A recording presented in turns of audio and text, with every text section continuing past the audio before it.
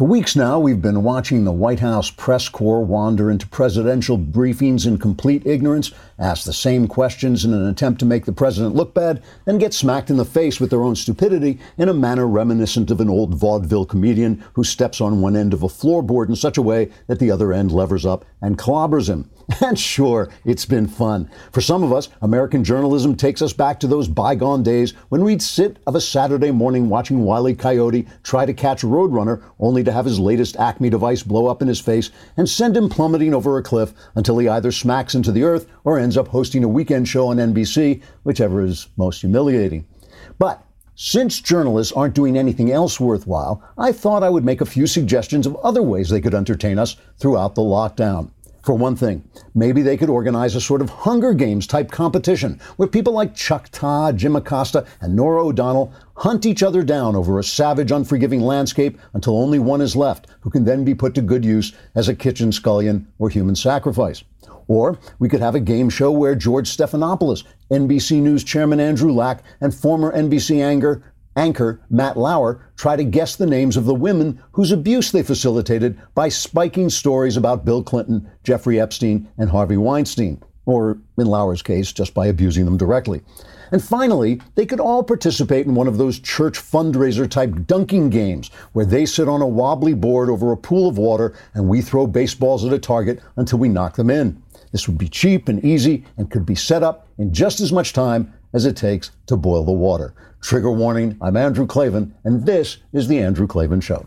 I feel hunky-dunky, life is tickety-boo. Birds are winging, also singing hunky-dunky-doo. Ship-shaped, ipsy-topsy, the world is zippity-zing. It's a wonderful day, hurrah, hooray! It makes me want to sing. Oh, hurrah, hooray! Oh, hooray, hurrah! There's a famous story about the French king Louis XVI at the start of the French Revolution, when the liberal-leaning Duc de la Rochefoucauld informed him of the storming of the Bastille. The king asked, "Is it a revolt?" And La Rochefoucauld answered, "No, sire, it's a revolution." 3 years later, the king was in prison. A year after that, he was executed by the guillotine. The story reminds me of the look on the face of Nicolae Ceausescu, the brutally murderous dictator of Romania, when it was under the rule of Bernie Sanders' honeymoon spot, the Soviet Union. I can remember around Christmas time, 1989, as the Soviet Union began to collapse and protests spread through the slave empire's satellites, Ceausescu stood out on the balcony of the Communist Party headquarters to give a speech to the protesting crowds. He had had an iron grip on his country and he didn't realize he had lost it. The look on his face, and you can still see this on YouTube, it is really worth watching. The look on his face when he realized that this was no revolt, but a revolution, is something anyone who saw it will never forget. I'll never forget it. A few days later, Christmas Day, in fact, after Ceausescu and his wife tried to flee and they were captured and summarily tried, they were executed the moment sentence was delivered. Now, please believe me when I say I am not comparing American journalists to the King of France or the dictator of Romania. After all, the King of France at least knew how to dress well, and Ceausescu was a psychopathic killer, so at least he had a talent. My only point is that those who have an iron grip on power and information sometimes are the last to find out that the days of their dictatorship are done. I'm going to show you some stunning fake news in a moment that proves my point. But no one knows the future. That's why they call it the future. But I just think the end has to be coming for these journalist clowns. In the past few years, we've seen the networks try to sell us a Russian collusion hoax, a total hoax, and then cover up for the CIA and the FBI schmucks who perpetrated the hoax. We've seen them run a vividly dishonest attempt to destroy a Supreme Court nominee, Kavanaugh, and then cover up for Joe Biden. They're doing that right now. We've seen and ABC cover up for rapists like Harvey Weinstein and Jeffrey Epstein, and now we see all of them doing everything they can to destroy the president and restore the status quo of power to failed elites. I don't believe this can go on, and I truly cannot wait to see the look on these people's faces when they look down at the deplorables from the balcony of their watering holes and realize this is not a revolt, it's a revolution. All right, let me take a moment before I get to the ad and talk about the fact that our ads matter so much to us. This is a business. They're a business. All of us are suffering. All of us are struggling. The fact that they stick with us in this time is important to us. It matters. It's a matter of survival for us. And if you can support them, because I know you're suffering too and you're struggling too, but if you can support our advertisers, we really appreciate it. They are good people. They're people we vetted. I try out everything or make sure they're tried out. If they're not something that I can try out, I try out everything. These are good guys. They stick with us. They stick with me when I say all the stuff that I say, the controversial stuff that I say, but they stick through it and they take the hits. Hopefully you'll give them some good hits and use their products. Let me talk about NetSuite. This is an important one at a time when all small businesses are struggling. It is more important than ever that you know what your numbers are. And the problem is they're in different places. You can't find them. That's why you use NetSuite. That's why Ring uses them. Hint to Covis. They all use NetSuite to accelerate their growth. Successful companies know that in order to grow faster, you need the right tools. If you want to take your company from 2 million to 10 million or 10 million to hundreds of millions in revenue, NetSuite by Oracle gives you the tools to turbocharge your growth. With NetSuite, you get a full picture of your business, finance, inventory, HR, customers, and more. It's everything you need to grow all in one place. You can run your entire business from anywhere, even if you're working from home. With NetSuite, you're covered. Schedule your free product tour right now and receive your free guide, 6 ways to run a more profitable business at netsuite.com/Klavan. That's netsuite.com/Klavan. netsuite.com/Klavan. If you want to know how to run your business, you have to know how do you spell Klavan. That's it. There are no E's. Not a single E to be found in Klavan. I just make it look easy. Mailbag is tomorrow. Do not miss it. All your problems will be solved. Go to dailywire.com and subscribe. Hit the podcast button. Hit the Andrew Klavan podcast. Hit the little symbol of the mailbag. Ask me anything you want. Politics, religion, your personal life. All my answers guaranteed 100% correct and will change your life. For the better, you have to tune in to find out. Congressman Dan Crenshaw, future president of the United States, will be here later on in the show. Let me just play this for you because, right, we're all in this time of anxiety and fear. We don't know what's going on. CBS News runs this interview with a woman who says she's a nurse who had to leave her job. Here is a portion of that interview. I quit my job today. I went into work and I was assigned to a COVID patient on an ICU unit that has been converted to a designated COVID unit. None of the nurses are wearing masks, not even surgical masks in the hallways when they're giving report to each other. I had my own N95 mask. I told my manager I understand we're short on supplies, but let me protect myself. Let me feel safe. I have family that I have to come home to, and the way things are looking, this isn't gonna get any better. America is not prepared, and nurses are not being protected. So the first question is, what the hell is the music for? It's not a television show, it's real life. And the second question is it real life? And the answer apparently is no. According to Chrissy Clark at the Federalist, I held off on reporting this because I wanted to confirm it, but this woman calls herself Amaris. Her name is Amaris Vera, I believe. She is a popular, she has a popular site on Instagram. She has bipolar disorder. She has admitted this thing has been overwhelming to her. She has not been an employee at the hospital for over a year. CBS has clarified this, but the clarification doesn't mean anything. They have not, as far as I know, at least before I went on the air, I was checking. They have not retracted it. What the hell? What the hell? How bad do you have to be? How wicked do you have to be? How ignorant, how stupid, how incompetent, how corrupt do you have to be to put that on the air when people are struggling, when hospitals are struggling, when genuine heroes are out on the front lines treating this disease, terrified for their lives? How corrupt do you have to be? It cannot go on. All right. Let's talk about this. Let's start with some real news, which is Boris Johnson, the Prime Minister of England. He is now in the ICU. You probably remember he got the virus, said, I'm going to stay at home.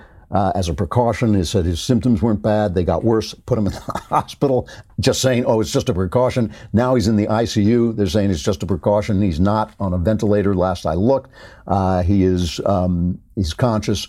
Apparently, they're saying he's doing well and all this stuff. But obviously, this is the sort of thing, this is the sort of story that has made me reluctant to jump on any train that declares that we know what's going on. Some people are saying we're overreacting. I get it. I do get it. Some people are going further than that. Oh, it's a terrible takeover of the universe. We're living in this science fiction loss of rights, and I don't believe that in the least. I believe that these are actual human beings struggling with a crisis and sometimes doing a bad job, and sometimes not. And they may be overreacting, but we don't know. I mean, we're going to come out of this. We still may not know. Remember, we still may not know when it's over.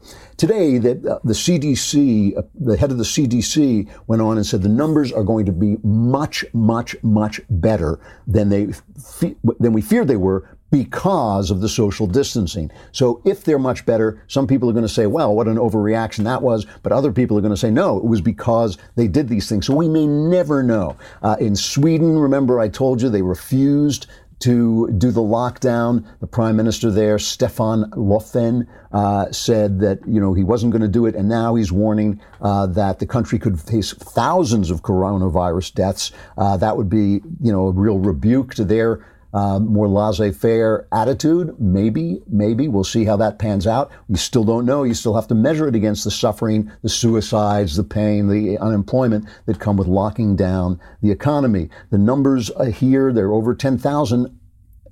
A plurality of those are in New York. I mean, we have had this thing in New York where it is plague central, and we don't know where, whether or not that's what the reasons for that are. Still, mostly people with underlying conditions, mostly people who are older, and that's why we have to put everything we have into saving the Klavan. We have to save the Klavan because, I'm the sort of target for this disease hanging out outside going, come out, Klavan, come out. We've got to make sure that it can't get me, because once I'm gone, we're totally lost.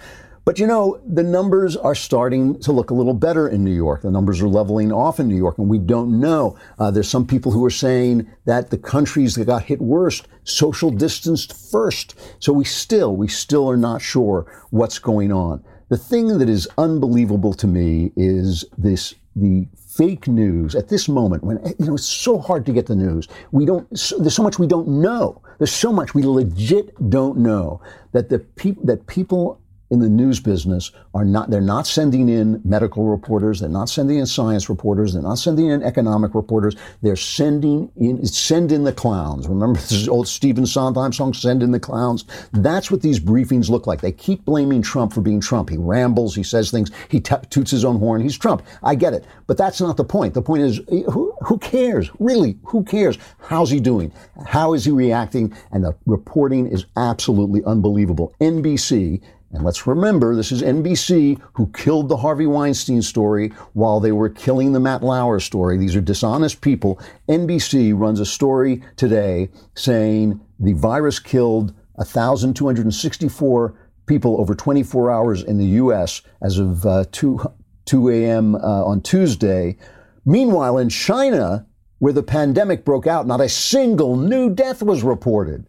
The city of Wuhan in Hubei province, where the new virus was first identified, prepared for lockdown measures to be lifted. Wow, those Chinese are doing a great job at lying.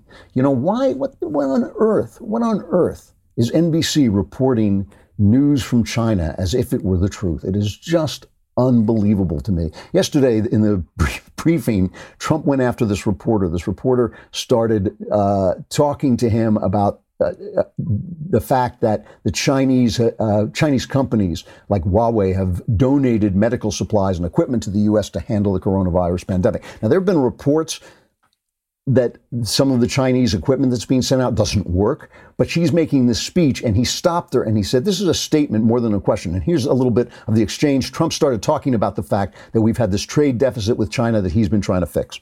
Now China's going to spend has agreed to spend $250 billion many billions of dollars in our country, much of it going to farmers and manufacturers. So I'll let you know. I mean, I hope they're going to honor the deal. We'll find out. China, are you cooperating with I don't China? know. Who are you working for, China? You work for China, or are you with a newspaper? Who are you with? Hong Kong Phoenix TV. Who owns that, China? Is it owned by China? Hong Kong. No, is it owned by the state?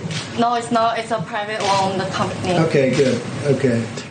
Look, I'll let you know. I'll give you a good answer to that in a few months. I wanted to see what they do. Because it's time for them to help us, okay? It's time right now for China to help us. And hopefully they do. So, of course, liberals on Twitter were going nuts. They were calling him a pig. They were saying he's a misogynist and all this stuff. She was lying. She was lying. Phoenix TV is an arm. It has an independent shell company that owns it, but it is subject to the dictates of communist propaganda. It's a communist propaganda instrument. It's an instrument of Chinese communist propaganda.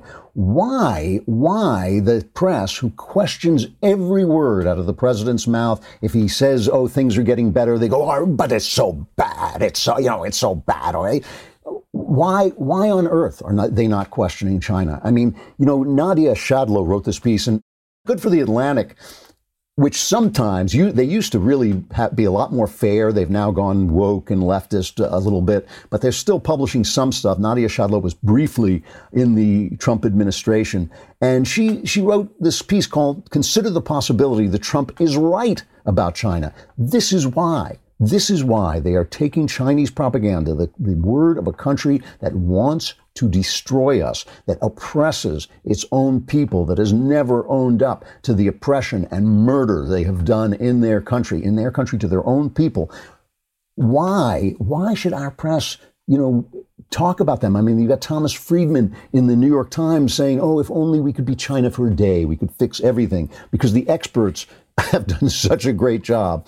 So Nadia Shadlow writes in The Atlantic, even as the current emergency has proved Trump right in fundamental ways about China specifically and foreign policy more generally, many respectable people in the United States are letting their disdain for the president blind them to what is really going on in the world. Trump's point of view, the COVID-19 crisis, reveals what his strategy asserted, that the world is a competitive arena in which great power rivals like China seek advantage, that the state remains the irreplaceable agent of international power and effective action. And, this is the important thing, that this virus, the situation, I'm willing to grant he made mistakes. I'm willing to grant he didn't take it seriously fast enough, whatever. Still, it has proved everything he said right. It has proved his general attitude, which was the opposite of the attitude of the elites, the opposite of the attitude of the experts in the State Department. It has proved his general point right, that we are a world of countries, a world of countries. Not all the countries are morally equal. Not all the cultures are morally the same, and they are in competition with one another. And it's not a pure capitalist competition. It is also a moral competition. This was what Reagan said about the Soviet Union. He said it's not like we and they are morally equivalent. It is not the same thing. We are not morally equivalent to the Chinese. And I shouldn't have to say that we're not perfect. Obviously, we're not perfect. But we are a country dedicated to good values, and they are a country dedicated to bad values. We have to win. And, it's just amazing to me, this coverage. It really is. It's like, you don't want to go over the top. So I see people going over the top on the measures that governments are taking. Oh, it's oppression and so on. And I don't like to talk like that, but the press is the one thing that has been exposed as rotten to the core. And it was exposed by the Harvey Weinstein as rotten to the core. It was exposed by the Jeffrey Epstein story as rotten to the core. And the fact that has never had to pay for that Andrew Lack is still heading NBC after he did those things. These are amazing things, amazing things. Can anybody say that their coverage of one party is the same as the other party? I mean, even Chuck Todd, who is the most he's either clueless or dishonest. I don't know which. I really don't. But he is the one guy who keeps saying, no, the press it's completely fine. Is he really going to tell us that their coverage of Trump is the same as their coverage of Obama? Obama, who set the Middle East on fire, who lets ISIS take over the Middle East. Trump, who destroyed ISIS in the Middle East. Are they really going to tell us they've covered them the same way? Nobody can do it. All of this there's this dust up in Hollywood, which I just find really illustrative of what's going on, right? In some ways you can say, oh, it's silly, who cares about what the people in Hollywood are saying? But I'll tell you why I don't think that that's the right attitude. Alyssa Milano, right? She is this actress. She's been on a couple of TV shows. What was she on? She was in Charmed. She was never really a big actress, but she became a big deal during the Kavanaugh hearings. During the Kavanaugh hearings, when he was accused of doing something stupid when he was a teenager. And, having done stupid things when I was a teenager, things I'm ashamed of to this day, I never cared. I never cared what Brett Kavanaugh did or didn't do. But as the evidence came in, it became very clear that the woman who was accusing him, Blasey Ford, was not supported by the evidence. She was not supported by the evidence. Was I there? No. All I'm saying is the people that she said were there said they weren't there. The people she said would back her up didn't back her up. Important, right? But Alyssa Milano was on the front line, sitting behind Christine Blasey Ford with a sign, don't confirm Kavanaugh, and saying this the Me Too movement, and a big engine behind the Me Too movement. And she said this, let me be as clear as possible. I believe Christine Blasey Ford, and I demand that our senators vote to reject Brett Kavanaugh as the next justice of the Supreme Court. Every person who refuses to loudly and openly reject Brett Kavanaugh's nomination is telling every generation of Americans that an alleged abuser's career is more valuable than a survivor's humanity. And the highest court in our land is no place for an alleged sexual offender to sit. Now, what were the things you didn't hear in there? Due process, proof, evidence, listening to both sides, innocent before proved guilty, all those things. Now she's backing Joe Biden. Okay, now she's backing Joe Biden. Now, Kavanaugh was accused when a teenager, of laying on top of a girl in a threatening and, if it were true, it would have been a nasty thing to do, definitely deserves a slap upside the head and all this. But that was it. Tara Reid is saying that Biden pinned her against the wall and stuck his hand into her body, okay, which seems as an adult and as a powerful person did this, right? He was a senator at the time. He was 93. So here's Alyssa Milano, why she's not taking that seriously. I believe that even though we should believe women, and that is an important thing, and what that statement really means is, for so long, the go-to has been not to believe them. So really we have to sort of societally change that mindset to believing women, but that does not mean at the expense of not, giving men their due process and investigating situations. I like that. And giving, it's got to be fair in both directions. So that's the guy who's interviewing her is named Andy Cohen. He's called Radio Andy. He's my favorite part of that clip. I like due process. Why? I like that. Why didn't anybody think of that before? Due process. Maybe we should write that into our laws or something. What a wonderful, I mean, what a fraud. What a total fraud. Come on. Nobody can say that she's holding one of these people to the same standard as she is the other. Again, one, as an adult, stuck his hand into a woman's body, allegedly. One of them, as a kid, as a stupid teenager, is accused of having gotten drunk and laying on top of a girl before he fell off laughing. Okay. So Rose McGowan, who is clearly a very troubled person, who was one of Harvey Weinstein's victim and was a co-star with Alyssa Milano in this witch TV show Charmed. I'll get back to this in a sec. So Rose McGowan, she went on and she ripped her on, what was it? I think it's CBS. ABC, I can't remember. Anyway, here's the interview where she says, I don't care what Alyssa Milano says. Your former Charmed co-star, Alyssa Milano, gets a lot of credit for helping Me Too go viral. So? Are you proud of her? I don't like her. Why? Because I think she's a lie. Why? Do you think I don't know these people? I'm not looking at this from the outside. I have a lot of experience. I know she's married to a CIA agent. Do the math. Who's behind Time's Up? CIA. Where do they meet? CIA. Who needs good PR? CIA. Who are part of the pimp problem? CIA. These are very powerful people you're talking about. They are. So am I. All right, so CAA, obviously a big agency out here, one of the kind of an agency that founded the new Hollywood, very, very powerful out here, and they represented many of the actresses who were sent to meetings with Weinstein at his suite at the Peninsula Hotel in Beverly Hills, California. That's why she's calling him part of the pimp problem. Everybody knew what happened to an actress who went over to his suite at the hotel. It was not a secret, certainly not a secret at CAA. And they're embracing the Time's Up movement, and she's saying, yeah, this is good PR, but it's all the same people, right? And when Weinstein was trying to kill Ronan Farrow's expose in the New Yorker, he called the CAA managing partner, Brian Lord, who told Weinstein that Farrow, a CIA client, wouldn't meet with him, and CAA has apologized. They say, we apologize to any person the agency let down for not meeting the high expectations we place on ourselves as individuals and as a company.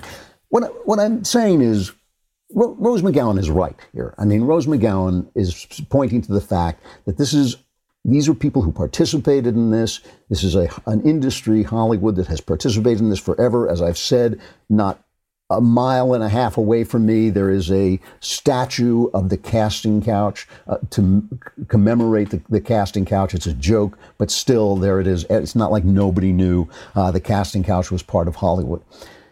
But the reason I talk about this is because this is the entire press. This is the entire press corps, the people we're depending on for news and information. When I talk about the fact that NBC covered up for Harvey Weinstein while covering up for Matt Lauer, when I talk about the fact that George Stephanopoulos, who covered up for Bill Clinton, is now running the news division at a network that covered up for Jeffrey Epstein during the Hillary Clinton trial, okay? This is not paranoia. This is actually things that are happening.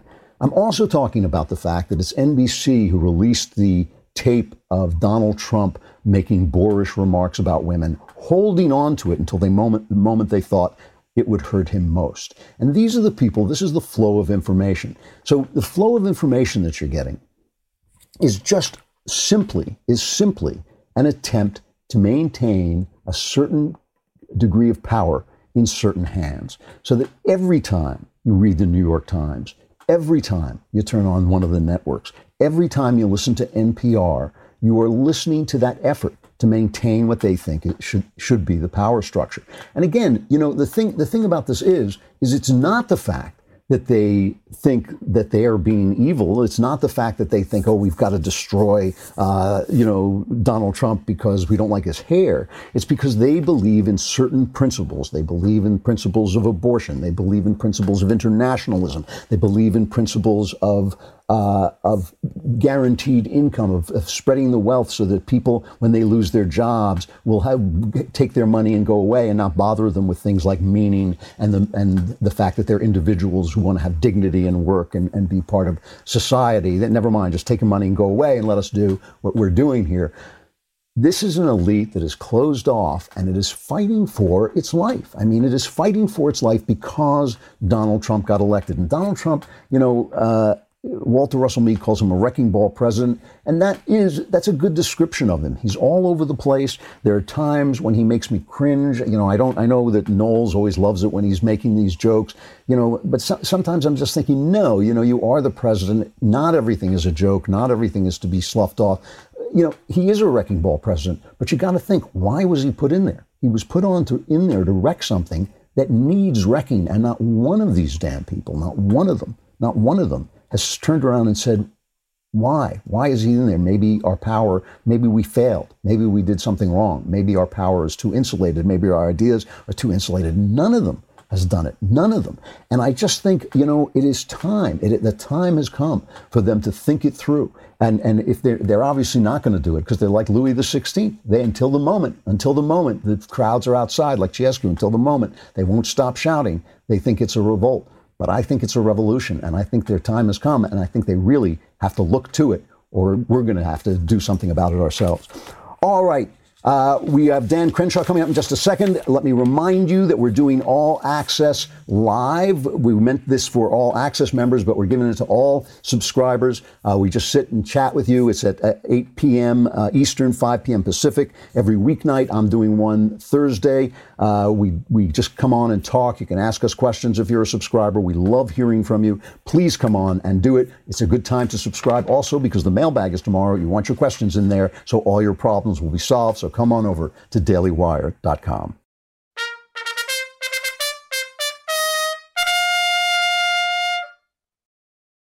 All right. Dan Crenshaw is, as you know, the future president of the United States, but he's currently biding his time as Texas' 2nd Congressional District, the congressman in Texas's 2nd Congressional District. He's a former lieutenant commander in the Navy SEALs, where he earned 2 Bronze Stars, a Purple Heart, and the Navy Commendation Medal. His new book is Fortitude, American Resilience in the Era of Outrage. It's out now. Congressman, are you there? Yeah, I'm here. Good to see you, Andrew. It's good to have you on. I'm a big fan, and I'm glad to get a chance to talk to you. I really appreciate it. I was looking at your book, Fortitude, American Resilience in an Era of Outrage, and the first thing that struck me about it, as obviously you're an example of fortitude, you have been a Navy SEAL, you've been injured very badly. Why is fortitude the opposite of outrage? Well, fortitude, by definition, is resilience in the face of adversity. Outrage is allowing your emotions to overcome you.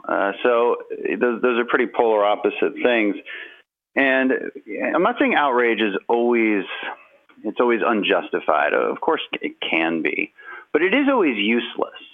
It is always useless. Whether it's justified or not, it's always useless. And it does take an element of fortitude to actually stop yourself from emotionally reacting. It's hard to imagine many instances in your personal life when that emotional reaction had a better outcome for you than a better, more thought out reaction would have. I mean, I think most people can agree with that, right? That doesn't mean you're always going to be perfect and be this stoic. I'm certainly not. None of us are. I didn't write this book about how perfect I am. I wrote it about my own shortcomings as well. And I wrote it about what we should aspire to. And, so each chapter is a lesson in how to overcome that outrage culture and how to identify it and how to overcome it. So it's really about personal fortitude. And I try to make these lessons very applicable to even the smallest of things.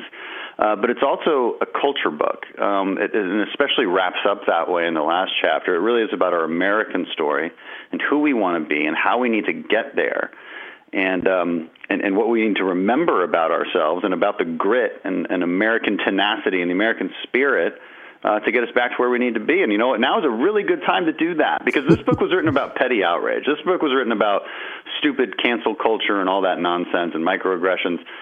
But you know what? Now we have real aggressions. Okay, we have a real virus that is plaguing the world. This would be a really good time to remember who we actually are as Americans. When you were wounded in Afghanistan, I mean, it was a really bad injury. When you woke up and you were threatened with blindness, what was the path that you had to take to deal with that? What was the mental path you had to create for yourself? It's interesting. People ask me a question a lot, and the question goes something like this. What was it like knowing that you might be blind? Because doctors didn't think I would really ever see out of my good eye ever again. It was really badly damaged. They were hopeful I might see lights and shapes. But the way I answer that question is, and I answer it truthfully, which is I don't know. I don't know what that mental state is like because I never felt it. I believed, even if that belief was not based in reality, I believed that I would see again, and I believed it was just a matter of time, and I just had to get through each day or each 5 minutes, really, and that kept me sane. Now how I did that, I don't know. Maybe I'm stubborn. Maybe I'm stupid. Maybe God gave me the strength to not go insane. Frankly, that's probably the more likely reason. I also learned it from buds. I mean, I learned going through the hardest training in the world that it really is about that next 5 minutes, and that you have to keep your eye on the ball, so to speak, in this case. I mean, that's somewhat ironically. And so there's a goal in mind, and I have a chapter in the book called No Plan B. And No Plan B is fundamentally about not quitting. Don't live your plan B. That doesn't mean don't have contingencies in your life. It doesn't mean don't change directions when it makes sense. But if Michael Knowles isn't good at doing a podcast, then he should quit, or right? anything. At least in Ben Shapiro's mind, in your mind, right? But I'm just kidding, everybody. I love Michael; he's my friend. But that's not quitting, right? So, only you know when you've quit, and that's what that chapter's about. And because you give yourself a choice. And that's how people quit SEAL training. They gave themselves a choice. They wanted to do this, but they weren't sure if they could make it, but they want to give it their best. Well, then they'll quit. I guarantee they'll quit. Only the guys make it when they're like, no, I'm just going to do this, or I'll die. I'll die or I'll do this. It's one of the two. And if you have that mentality, you'll win. And you should live your life that way. I'm not saying everybody's going to become a SEAL, but you have to live your life with this plan A purpose. You know what you want. You know you're going to live that way. And every small decision makes up that bigger purpose, and that's what living your plan A really is. You're looking at this moment. Obviously, we're in this crisis. Well, first of all, let me ask you flat out: how do you think the administration is doing so far? I think they're doing the best they can. We can always look in hindsight and say, well, at this point, you really should have industrialized that PPE production, that ventilator production. But that's not always a fair criticism. The fair criticism is to go back in time. What did you know at this point? What did you ignore deliberately? And when we do that in a fair way, what we actually find, and I did a whole podcast on this where I read out the timeline of who knew what and what actions were taken. And when you do that, what you actually find is most of the media was downplaying this way more than President Trump was. In fact, President Trump is the one who made the extreme decision, and at the time this was extreme, to stop flights or restrict travel coming in from China. On that same day, on the exact same day he did that, what did Nancy Pelosi do? She proposed the No Ban Act, which would be a congressional mandate not to do what Trump did, to say that he doesn't have the power to actually restrict that travel. And so we can say with 100% confidence how the Democrats would have reacted to this. Because they tell us, right? Joe Biden told us how he would have reacted to this. He would not have implemented that travel ban. Nancy Pelosi has told us she would not have implemented that travel ban. Now, in hindsight, they agree with it. But if they were in charge, we can safely say with 100% confidence they would not have done that because they've told us. So, I don't like that finger pointing, but they've forced us into that finger pointing. Yeah. And it can't stop right here. We can't all just come together and give each other some grace and say, hey, I don't think the Obama administration had a crystal ball. I don't think they should have known that they needed extra PPE in the national stockpile after it was depleted. I want to be able to give them that grace because, frankly, I think that's objectively true. When you're preparing for disasters, you're mostly just preparing for the last one because you don't have a crystal ball, and it's very difficult to look ahead. And so, I agree with what Fauci said recently. I mean, it's hard to imagine an administration doing much better. It doesn't mean they're perfect, but then if you're gonna claim that they should be perfect, we need to objectively state what perfect is, and then objectively state what reasonable is below that. And our political opportunism that has been prevalent in this country that seems incapable of doing that, unfortunately. And I'll call it out when I see it, but I hope it ends. We're talking to Congressman Dan Crenshaw. His book is Fortitude, American Resilience in the Era of Outrage. I just want to ask you one last question before I let you go. If outrage is the problem, the press, the American journalism seems to me in a very bad way. And right now it seems to be really shaming itself. This is my opinion. I'm interested in what you think of their role in creating the outrage culture. Yeah, a huge role. I mean, I talk about them in my book. And there's other books that are well written by liberals. Matt Taibbi in Hate Inc. really examines the role of media and the changes in media that have contributed to outrage culture. Again, my book is not a dissection of the actual problem. It's an offering of solutions. But it's a huge part of it because of the headlines they write, right? And they're designed quite deliberately to make you enraged. There are certain words that have emotional meaning, and they deliberately use these words. And actually, a lot of journalists get pissed off about this because a journalist might write the story, and you've seen this as much as I have. a lot of times the story itself might actually give you the context and balance that you might be looking for. But the headline is totally misleading. It's editorialized in a huge extent. And that's the industry and the corruption of the industry that has occurred, and it's really sad, and it really contributes to this in a terrible way. The media, and just to maybe answer your question further, the media have acted terribly during this entire pandemic. They waste America's time in those press briefings, asking the president the stupidest possible questions that elicit no information whatsoever. They're just meant to be combative. And I would point out that the media has two roles. One is to be adversarial to the government, but the other role is to also inform the public in the fairest way possible. They're doing the adversarial part the best they can. Okay, they don't do it to Democrats, but they love doing it to the president. I don't mind that they do it. I just want them to do the other part also. I want them to do the part where they inform the public fairly, and they've been failing miserably at that. Congressman Dan Crenshaw, thanks for coming on. I know you got to go. I hope you'll come back. The book is Fortitude, American Resilience in the Era of Outrage. Thanks a lot, Dan. Hey, thanks a lot, Andrew. All right, a final reflection. One of the things I have to say that has been difficult for me is going into Holy Week in lockdown, and obviously I'm attending church online. I'm going on and watching it, but it's not the same. And I know that Passover is coming tomorrow, and it's tough for people to celebrate these holidays. Obviously, God is wherever we are, and He will be there. But it's been difficult, and I was watching. Judge Jeanine was talking to Franklin Graham, and he's been under fire because he doesn't toe the politically correct line in terms of gay people, and yet here he is setting up hospitals in Central Park, and the left is fretting over whether he's going to treat gay people the same, as which he obviously is and has said he always does, and it's not a Christian thing to reject them for medical care. But Judge Jeanine had him on and asked him to make a statement about why God permits such things as this pandemic to happen, and this was his response. Man has turned his back on God. We have sinned against Him, and we need to ask for God's forgiveness. And that's what Easter's all about. It's about God so loving the world that He gave His only begotten Son, that whosoever believeth in Him should not perish, but should have everlasting life. Jesus Christ came to save sinners. He didn't come to condemn the world, but to save the world.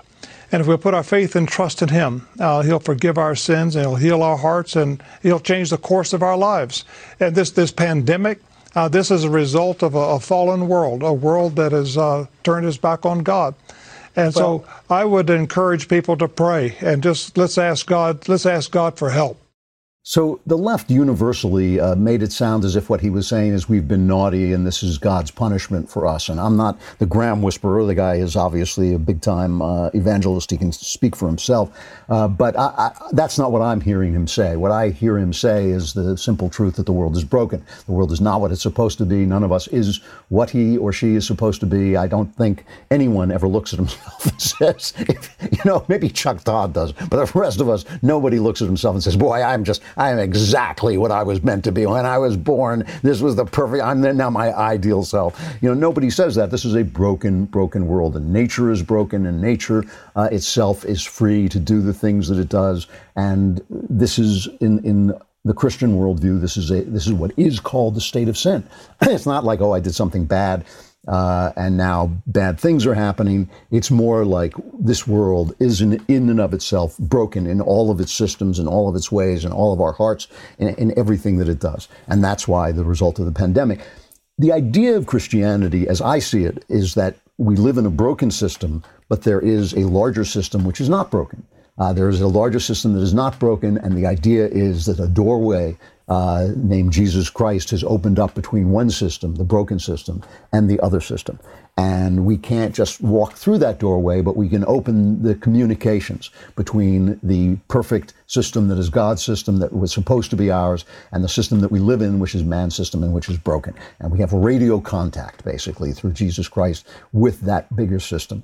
And, the only thing I wanted to say about this is that a lot of times Christians are so used to talking to other Christians that they don't know what they sound like when they go on TV. And of course, we have this hostile press, which is hostile to the idea of God. It's hostile to the idea of Christianity.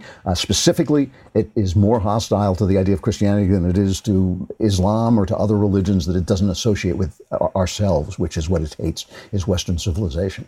But this system, this idea that this system is broken, I think is just, you only have to look in your heart. You only have to look in your heart and measure the distance between who you feel you could be and who you actually are, and how far that distance is, and who it is more times than not that stands in your way, namely you. And you know that what Franklin Graham is saying is absolutely correct. So anyway, going into this this holiday, whether it's Passover or Easter, Holy Week, I think it's just important to remember that this is what we're working on. We're working on establishing contact with a better system that is a bigger system, that's the eternal system, and that is our system, ultimately, if we make our way into the arms of God and into the ideas of God. And I just wanted to say that because I know we're all celebrating by ourselves, and it's nice to remember that we're all also celebrating together. Tomorrow is the mailbag, so you won't have any problems. You'll be living in that perfect world the minute I open my mouth and answer your questions. And if you don't think that's true, just tune in and find out. I'm Andrew Klavan. This is The Andrew Klavan Show.